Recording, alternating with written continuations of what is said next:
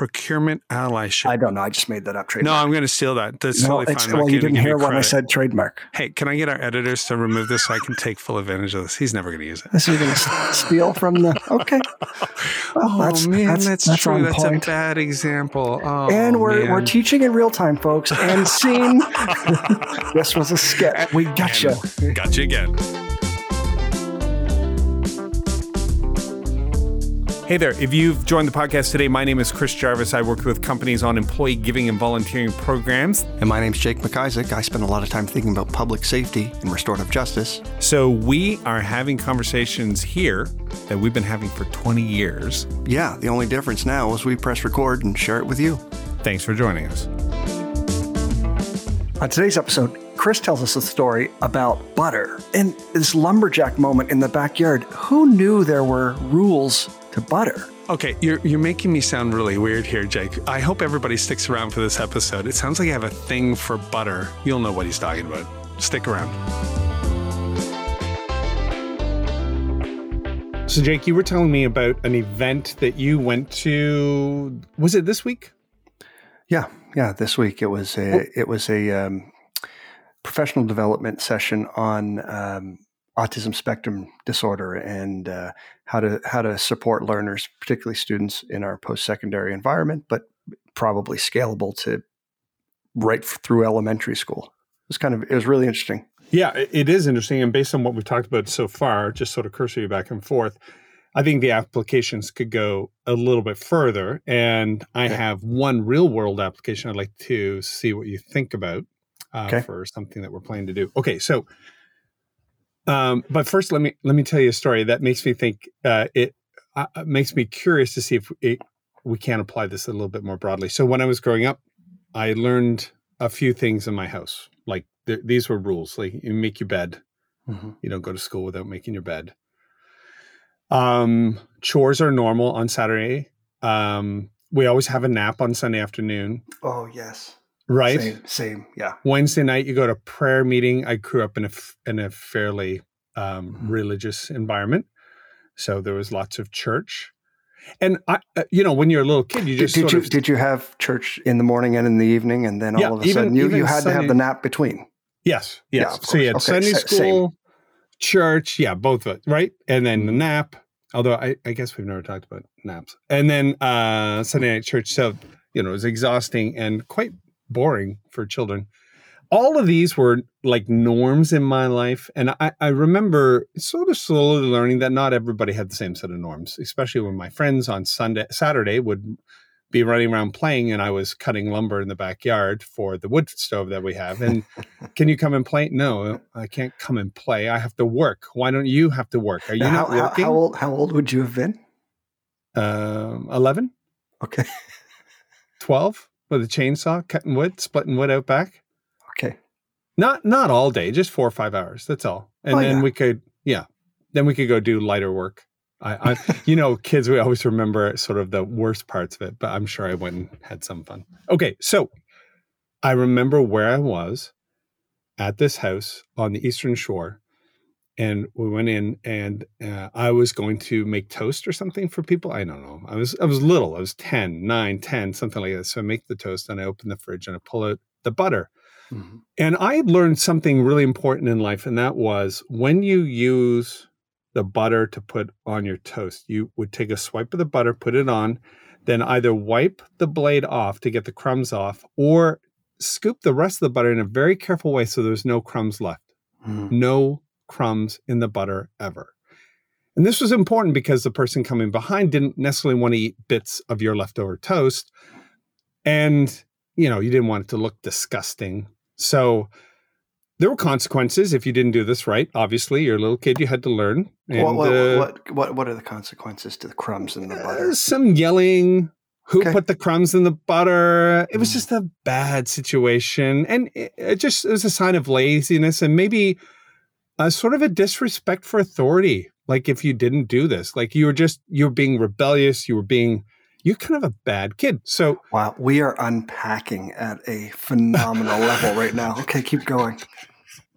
My parents didn't intend any of this. They're just like, I don't want crumbs. No. I don't want your filthy crumbs in my butter and your leftover jam and peanut butter. Don't be a slob, right? So, okay, got it. So I pulled the butter out of this person's fridge, and it was riddled with like bits of jam and toast. And I had one immediate thought, and I remember it so clearly to this day. Apparently, there's something wrong in this house. These people are immoral. Like I had this feeling There's of this dread. judgment? Like, no, I felt afraid.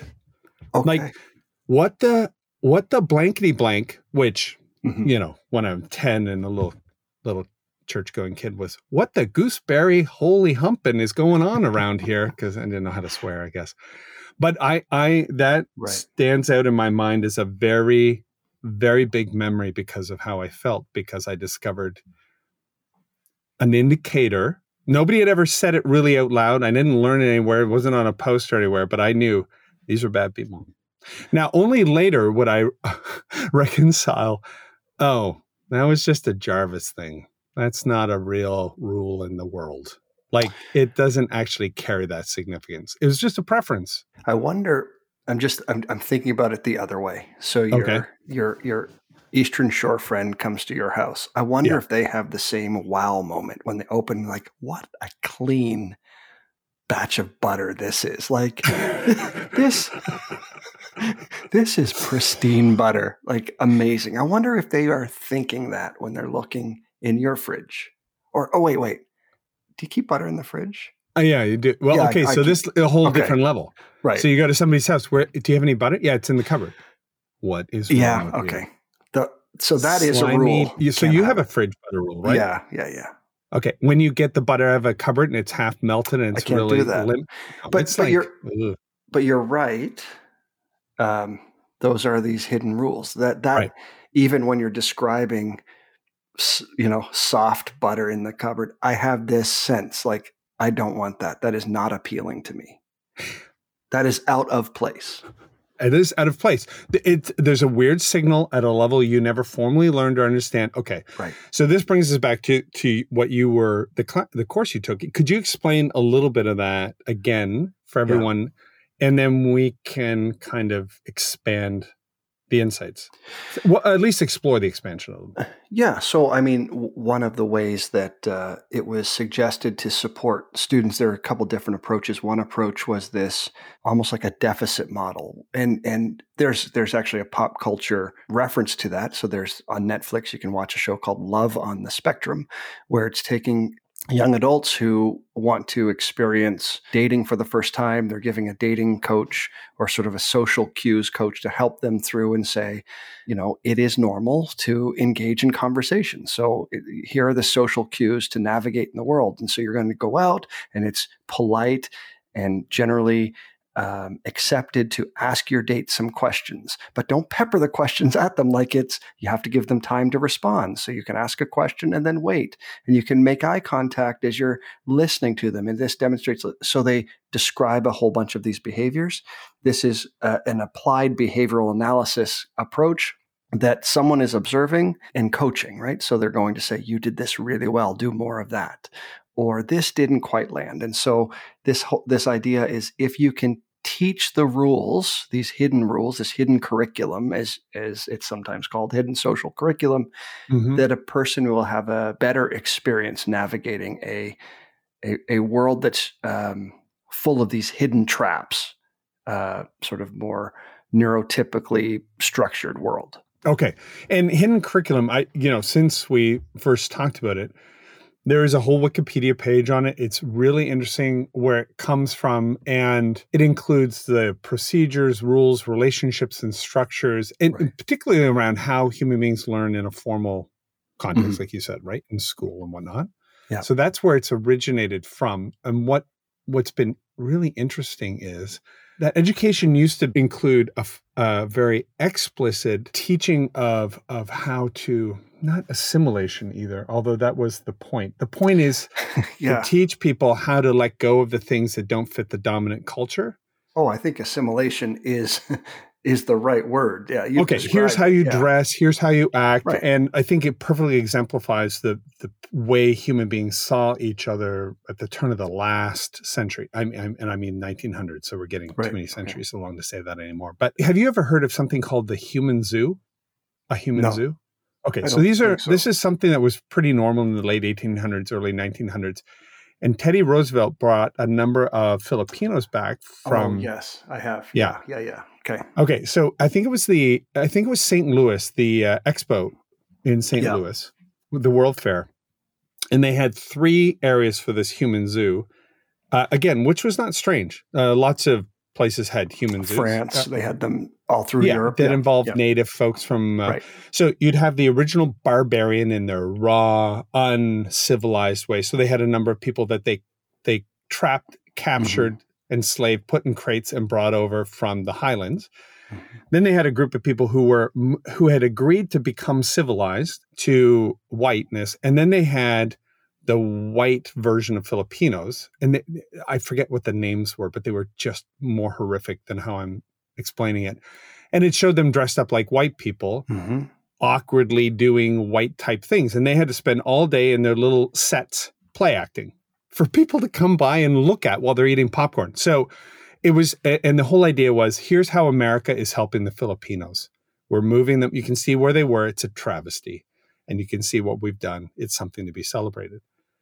And this plays out in education where, native groups, native North Americans would be forced to dress differently, act differently, behave differently, because the more white they could get, the more successful they would be. That's kind of the beneficial way to talk about it, right? Like if you can learn to fit into our society, you can thrive. But if you're going to stay as an outlier, you can live on the reservation and we don't care. Talking about Roosevelt in that way, this and the Philippines, that is exactly that go west, young man, right? Yeah. The conquering manifest the West destiny. And that manifest destiny to try and make everyone into that image of what good and right and perfect and white was. So if we can, go all the way around the globe and get right back to the very beginning, you'll go west until it's east, until it's all unified. And well, we know what that looks like. Yes. In horrific ways. So you just mentioned this manifest destiny. So I've just flipped over to bring this up on Wikipedia. There's a personification of this in a painting of a woman. So she's shown bringing light from east to west, stringing telegraph wire. Okay, so that's like progress and technology. This is the one where she's flying in the air over the city? I remember this one, Holding a book and highlighting different stages of economic activity involving forms of transportation. And the book she's holding is one of education. Right. But there's an insidious part of this. It is how to be white, the education, right? Yeah. So it includes some math and that kind of thing. But the whole thing is, here's what you need to do to fit into the dominant society. And so what you're talking about now is a revisitation of that very old way of teaching people, both the curriculum, the explicit curriculum, but now let's think about the hidden way where things we're teaching people thinking. Can you give us an example, Jake, of what hidden curriculum specifically, like it in a classroom, might look or sound like? Well, I mean, in a some of the hidden curriculum in a classroom is that when the teacher is speaking, we don't interrupt. We stay in our seat. Yeah. We don't speak out of turn or out of order. So we have impulse control. When someone gets the wrong answer, we allow the teacher to tell them they're wrong. We don't look over and laterally go, God, you're stupid, even though that's what you might think. We don't let that come out of your mouth. So there's that scaffold of ways of connecting and relating that are assumed so that when they are breached, people turn and are aghast and shocked. And there's this pearl clutching moment that, how could you say that? Right. When everyone else was thinking it, God, you're stupid, but you said it. And we have to make sure that we can rein that in. That's some of those hidden rules. Now, that's fun to watch in shows like Caddyshack. Sorry for the generation that is like, what's a Caddyshack? Caddyshack is a movie with, who was it? Was John Belushi in there? And Bill Murray. Bill Murray and a number of others Yeah. from Saturday Night Live. Yeah. And it was always a character coming in and breaking all the social norms and apparently being unaware of it. And it's really funny. There's one with Richard Pryor and a white guy where they kind of break social norms. What I mean is we're all familiar with what this looks like, either having experienced it and being aghast, or seeing it in a comedy film and laughing at the person who doesn't know that they're being that way, or they do know it and it's the jokes on the this is Curb Your Enthusiasm. This is Larry David. Curb Your Enthusiasm. It's always the, oh my gosh, this the most cringy moments. Yes. So there's a part of that that's normal and that helps us function as social beings. Yeah. So we're at no point are we saying we shouldn't have a hidden curriculum. It's just the way things are. But acknowledging it and then thinking about how this applies to people on the spectrum. Me with my Tourette's, you gave a really interesting example about how people communicate. And if you're on the spectrum and maybe you're doing something, it's not something to be managed. And this is I think this is a very important thing to explore, because this allows us, I think, to go even further. Could you share when we were talking earlier? Yeah, we're talking about how, particularly with learners on the spectrum, there's a range of sensory inputs. And so maybe higher functioning folks, or who are able to, accomplish things like get into university. And so, or they may be hyper focused or really, really great in a certain or particular area, but struggle in others. So there may be really good inputs in processing data sets and others. But lower functioning may have similar sensory inputs, like being very tactile, wanting to touch something. So if your sofa had a plush fabric that was that was really soft or whatever, or ribbed, touching it over and over and over is not something to just be interrupted and have them say, stop doing that, because a person could continually touch it and rub it, rub a pattern into it themselves, from wear it down. And so the deficit model would be to interrupt that behavior and say, stop doing that. That's not what we do with that. Really what you're doing is cutting off a sensory input in the way that they're experiencing the world. And so it's a less helpful way. Because you're cutting off a sense. It'd be like saying, stop looking at that. Don't listen to that. Like, so if you were trying to find the neurotypical version of that, it would be cutting off one of these input senses that you rely on to navigate the world. Yeah. And maybe using my own Tourette's as a bit of an example here, it feels more like you'd be saying, you have to stop seeing red. Okay. It's just blue, greens, and yellows. Stop. Right. Please stop seeing red. I'm like, I can't. How do I not see red? Like, this feels impossible. With Tourette's, the compulsion to touch something and just talking about it is making me want to do it. There's sort of a bleeding out of the energy. What's that? I've been there with you. Yes, you have. You have definitely seen that and to go through it. But it's because there's so much energy that if I can't just focus it on something, and that feeling, just focusing on that feeling allows me to stay in the conversation or stick with it or something. But whenever somebody says, don't do that, stop doing that, or even reaches their hand out to shake my hand, I have to back away. Like the more you tell me, I had somebody when I was taking really bad, they came up, you know how when you have the hiccups and you can scare somebody to stop the hiccups? They thought this could work. So they came over. Sorry. They came over, and I'm sure I'm muttering swear words under my breath, chopping, and somebody came over and just yelled, "Stop it!" And I went, and I think I threw the knife, threw everything that was on there, went into a rage. Like I freaked out because my flight just kicked in. And because they flooded you. There's this overwhelming sensory overload now. Oppositional disorder. That's it. Oppositional disorder. You come at me, I have to back away. You can't say no, right? I can't explain it. I know it doesn't fit the way you all live in the world. I can't stop being this way. I'm really sorry. I'll never be able to conform to your rule. So what I have heard people do is give you different strategies that are less distressful for the other group. So instead of licking it, what if you just touched it?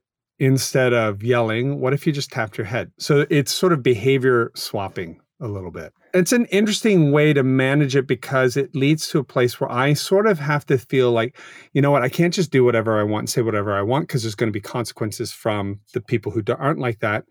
But at the same time, they have to be able to understand that I can't just become quote unquote normal whenever I'm around them. That's not going to work either. So we have to meet. I think that's still somewhat of a version of that applied behavioral analysis, that whole coaching method that would suggest that what you need is an intensive behavioral intervention. And so they just try to substitute things. And so there's still an expertizing in that. Or there's this weird place where someone's trying to give you the education, give you the tool, give you that. But that can't be a bad thing because we're not going to change the dominant culture. And I want to be successful. Not a bad thing. Okay. No, because that's an education thing. That is what teachers do, right? So there is this gap, but there is a different way on the day-to-day. So sometimes that certainly is a way to teach. Okay. And, if I go to school, I expect a teacher to teach with some sort of regularized method and theory and approach. And that all makes sense. Especially when onset of Tourette's is like very young, 6 or 7 year olds, you want to give them some guidance. Okay, Billy, you might want to consider doing this instead of, punching other people when you're angry. But you're not 6. And no, so that person who comes up to you now should do so with more empathy and humility. Actually, you are the, and that's a different approach that this professional development was teaching was called this double empathy model or this double empathy approach that you are actually the subject matter expert of your experience. And so that you probably already have strategies. And so while I could say, Chris, here's what you need to do whenever you're going to, it's like when they say, if you're going to sneeze, look at the sun. Well, okay. Or look at a bright light. I've never heard that. I'm going to try that one. I don't know if it will work. You may burn your eyes out. People should not follow these. A caution note on the front of this. Some of the advice given in this episode may actually cause you physical harm. Well, we did suggest a few episodes ago that if you have a broken leg or a broken heart, just pop a couple Tylenol and you'll be fine. So I think we talked about that. I was not on that episode. I would never have gone along You would with never have said that. Yeah. No. So the other idea is that you could ask a person a question. What has worked for you before, Chris? So this is the empathy model, is to say, you probably have developed a strategy, and then we could talk about what's worked. So we start from a place of not a deficit, but really saying, what's worked so far, really asking you to participate in the problem solving that's different than just me downloading the answer to you as the expert. Okay, so that feels more in line with your, you have a strong bias towards a restorative approach where everybody has a conversation together and come up with solutions that work for everybody. Not loving your tone. And I have a bias towards a transformative approach to learning, which is all teachers should learn alongside of their students, no matter what the age they are, because transformative learning means that we're all revisiting how we see ourselves, what we believe to be true and how we act. That we're always, and you, just along these lines, I want to put a plug in for a book that you had me go out and get, which has been phenomenal for educators, but also really influenced my thinking. Do you remember the name of the book? It's a large black kind of workbook for... it's Culture of the Responsive Teaching and the Brain. Culture of the Responsive Teacher and the Brain, which brings neuroscience and some behavioral science into it. Right. Zaretta Hammond. And we'll put that in the show notes. It's a great book. It's an easy read, but both of these things kind of come together with what was being shared in your class. And I have to tell you, if somebody came to me and said, hey, I'm an expert in Tourette's, I'm a neuroscientist, I've really studied it. And I think what you need to do is, when you feel a tick coming on, look at the sun, I could say, and I think you need a different line of education because that's the dumbest thing I've ever heard in my life. Now, would you try it? Honestly, yes. Okay. Like I would, because I'm sure I don't know everything about my own experience too. Right. Okay. If we go to the workplace and we go beyond neural diversity, yes, to broader lived experience diversity, do the values or the principles rather of this approach play out similarly in a DEI type of a diversity, equity, and inclusion context as well? Mm-hmm. Okay. Yeah. I think exactly they do because If you use the deficit model, this is when they hire someone to come tell them the answers, and then just do this, and your company will be inclusive and will have all of the best training. And so this is the checkbox out of the box model. And that's the problem with the applied behavioral analysis, is that we get the expert to come in and coach us up on it versus journey with us to say, actually, how do you want to learn to do this? What has worked? Where are the gaps? It's the tailoring versus the standardizing. Tailoring versus the standardizing. That's really interesting because you could tailor it to a whole bunch of different contexts as well. I think the tailoring lends itself more to the intersectional. Right. And we've talked a lot about that, but those various different ways that you're going to have to be responsive. I'll give you one more example, and we can explore this. This doesn't have to be the end of this conversation because it is quite interesting. I was enabled to do a little bit of work with the Prosper Portland, Port of Portland, City of Portland a few weeks ago. And Portland wants to get more of their local businesses or businesses that have a strong base there to consider purchasing from a hyper-local group of BIPOC business leaders. So it could be anything from the really easy stuff, is sandwiches for your conferences, all the way up to products that you might use in production or services that you might use when you're delivering services to your clientele. And they've built a website with all of these organizations listed there. They've done so much work. So at the event, which again, I'm speaking at that event from the perspective, not of a DEI expert, but of a white 53-year-old male trying to figure it out, along with everybody else in a similar position as me, and just sort of sharing where I've got to or some of the insights. So I'm not purporting to be anything, hopefully, that I'm not. But afterwards, they did have a couple of business owners there and providing some items, teas and stuff like that, cookies, sweets for the event. And I went and said, we made small talk. And then I said, has anybody ever, and I have to admit, I don't understand where whiteness stops and starts and where professionalism stops and starts. Maybe professionalism is just whatever the dominant culture says is the way to do business. Maybe it's not. Maybe there's some standards that go beyond that would be interesting to see globally. Well, whatever it is. Is it Western, East? I don't know. What I'm wondering is, has anybody talked to you about how your products and services are perceived and what you might do to make them more fit? And I didn't say hidden rules. I didn't say hidden curriculum, but there's a product that you make, and then there's a way that you interact with your customers and clients that I don't think anybody's like pulling back the curtain saying, okay, white people, they're not going to be into hot sauce as much. Anything I say right now, Jacob, is going to be a weird stereotype that can be used in very ugly ways or whatnot. But somehow I wanted to do a reveal, and I didn't think of it. I didn't have the language that you're sharing right now, which is the double empathy language. We did an episode on this in reverse a couple months back, where the secret of selling to Black community. Oh, yeah. So yeah, you're right. What you're doing the inverse? Is that what you're trying to do? You're trying to let people in on the, hey, look, I'd love you to be successful. Here's the hack to sell to white people. Is that what you're saying? Yeah, that's what I'm saying. Okay. Interesting. And it may be wrong to say it. I think it's interesting because it is coming from this place of, I want you to be able to access as much of this wealth and success as possible, right? There's this untapped market, and I fear that you're not able to access it. I think that's where this is coming from. That is like, and when you're not as successful as you should be, because these are freakingly good sweets or whatever. Well, wouldn't you like to know? It's an easy solve for you. All you have to do is just do this. Now, can I ask two more questions? First question is just, and they're not, I don't think they're hard or anything like that, but just about the context, and you don't have to share it if it sort of reveals who you're talking to, but is there a difference between a product that is culturally based, sold by a Black person in this story, or a Black business owner selling a sort of a generic, like sweets, cupcakes? So at this professional development, I've not thought about this until you're talking.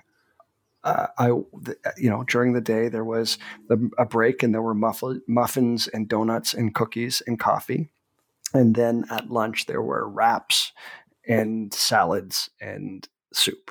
And I didn't see the people coming and going. And I don't know if they bought that from a Black business or an Indigenous business or some of color. I don't know. I don't think I thought about it, because nothing there in that made me think, who made it? Where did they buy from? So maybe they did, maybe they didn't. I don't know. It's a question that we could ask. And I think maybe we can interrogate people. Who are we supporting when we have these breaks? That's probably a fair question. Do we always go to the same people? But now what I'm thinking, I like oxtail and pig feet.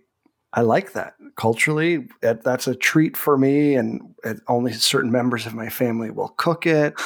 My mom does not like it, so I have to go to extended. So, and just for listeners, your dad is white, your mom is Black. Yes. And she will not cook this food for you. Nope. We should unpack why your mom is still cooking food for you at your age, but we can keep going. Okay, there we go. We're unpacking my stuff now. Okay, good. Yeah. No, fair enough. So, but what would that lunch break have looked like if at the end of the professional development, we all get up and we walk over, and it's just pig feet and oxtail? Oh, man. I would have felt great. And I wonder if I scanned across the room, who else is not feeling comfortable? So that's my question when I'm thinking about you're asking, who are we supporting? There's probably a couple layers questions to that. Is it about the product, or is it about the person being an owner? And sometimes it might be both. So capitalism has no morality to it, no soul. It doesn't care. It works well for the good guys and the bad guys. It doesn't even care if you're guys. It doesn't care at all. It's like, if somebody wants it and you can make money, we're the system to make it possible for you. Whatever good or bad or evil or ambivalent thing or stupid thing that you're selling, right? Low cost versus best value or added value. So supposedly, but even human beings aren't that rational. They're just, we could, it's a brighter color. I'll buy that. Or the font is more familiar. I'll buy that. Like we can be endlessly manipulated to be attracted to a bunch of hidden clues. But one thing about capitalism is it caters to what most people want most of the time. Right? That's why the mediocre, dumbed down products with the largest margin and the biggest market share, do so well. They're not even necessarily the right products, and we're getting into something that I don't really care about too much. I don't think we are. Let's go there for a second, because I'm thinking about, you used an example about the catering, right? Yeah, and I want to get back because I want to ask more questions. I'm thinking about that at the institution that I work for. Yeah, you have to bid on it. And there's procurement like rules. Tender, right? There's RFP. A tender, and you have to put in that. And I think lots of people, if we're talking about these hidden rules, if I were just starting a business, how do I ever figure that out? If I'm really good at making cupcakes, that's what I'm good at. Yeah. How do I ever figure out this other? There's that whole who do I thing. need? Yeah. So where you need are somebody the to teach you guides? accounting, banking, or real estate, or the people who are doing the procurement realize that there's a gap. And then they go out and try to solve that for folks. So instead of just waiting passively for people to find you, maybe if your commitment is to finding more, spreading some of this wealth around to other communities that have less access to it, maybe there is actually a procurement allyship. Yes. Where you look at who always applies. Procurement allyship. I don't know. I just made that up. Trademark. No, I'm going to steal that. That's totally fine. Well, you didn't hear when I said trademark. I just have to say it. Hey, can I get our editors to remove this so I can take full advantage of this? He's never going to use it. Okay. Okay. So you're going to steal from the... Okay. Well, that's true. That's point. A bad example. Oh, and we're teaching in real time, folks. And scene. This was a skit. And that was a long walk to that. We got you. Got you again. Okay. Oh, man. Okay. But procurement allyship. Procurement allyship. We propose something very similar for hiring with diversity. Part of the problem is when newcomers come to Canada, they're not always in on all the rules of an interview. For example, a very real example. A guy showed up with to a coaching session about getting a job in Canada. He's incredibly well qualified, very experienced, and has a ton of education. So this resulted in a 35-page resume. Holy. 35 pages. And his name was not White. So nobody was reading it. We went to the hiring managers and like, well, apparently he doesn't know what he's doing. Like, who hands in? I'm not gonna teach this guy how to do work. Sorry, 35 pages is my first red flag that this is never going to work out. And they never once thought, maybe this is my problem, right? Maybe 35 pages has nothing to do with competency and professionalism. Maybe it's just my Western white way of seeing the world. And we all know CVs should be 2 pages, maybe 3, but 2 pages at the most. 1 page is what we prefer. So they did this hiring round and they brought in a number of newcomers and unexpected people with a lot of, issues around intersectionality, meaning multiple levels or multiple things that people might be prejudiced towards them on based on stereotypes and that kind of thing. And then we were going to look at the hiring managers. And after they gave them their advice on how to get a job in a white Northwestern world city, we were going to sit down with them and start to begin, well, what is wrong with 35 pages? Is it objectively a problem? So why are you having such a strong reaction to that? And what does that mean about you? So we were going to try and get at the bias of the hiring manager, which is a big part of the problem, and then letting one group in know about the bias of the hiring managers so they could navigate around it and wouldn't be blocked by it. But we felt like we had to work both ends of the problem.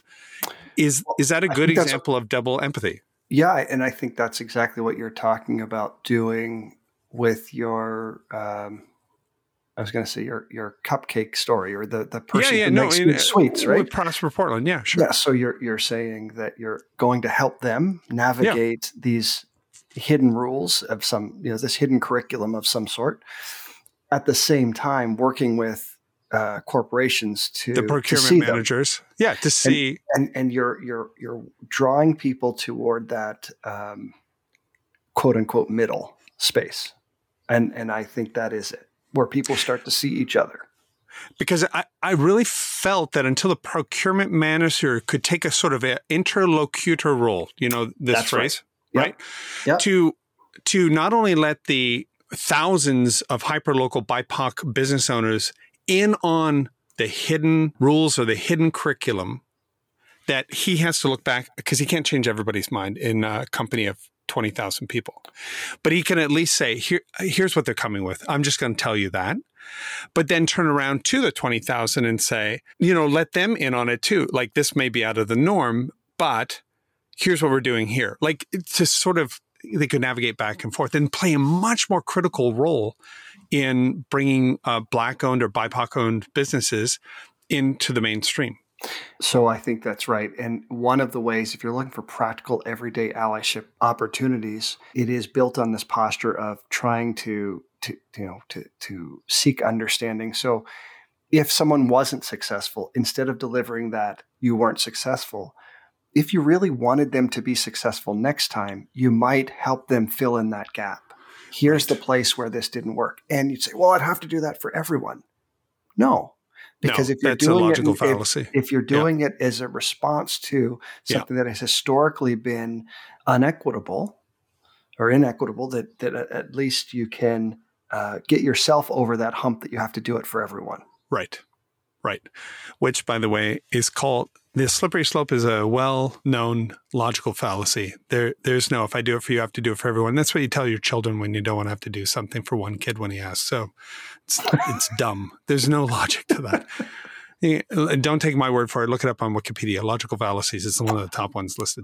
I'll be writing it right now on Wiki. Oh, man. In a meeting when somebody says, well, it's a slippery slope, I think, well, that person's not too smart. But you don't say it out loud because you understand the hidden rule. That's true. Unless I'm ticking and I just blurt out, dummy, something like that, which has happened before. That's amazing.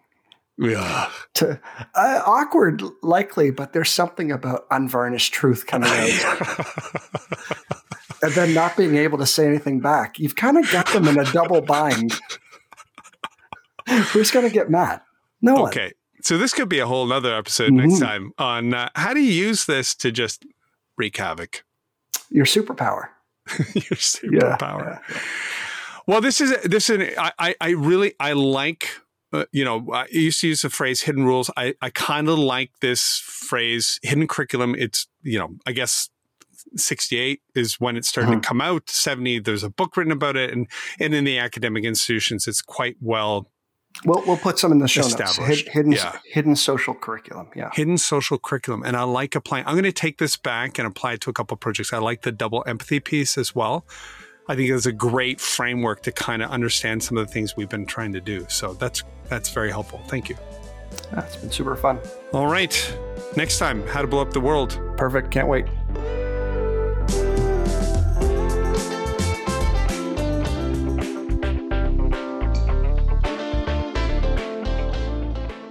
This has been a Podstarter production.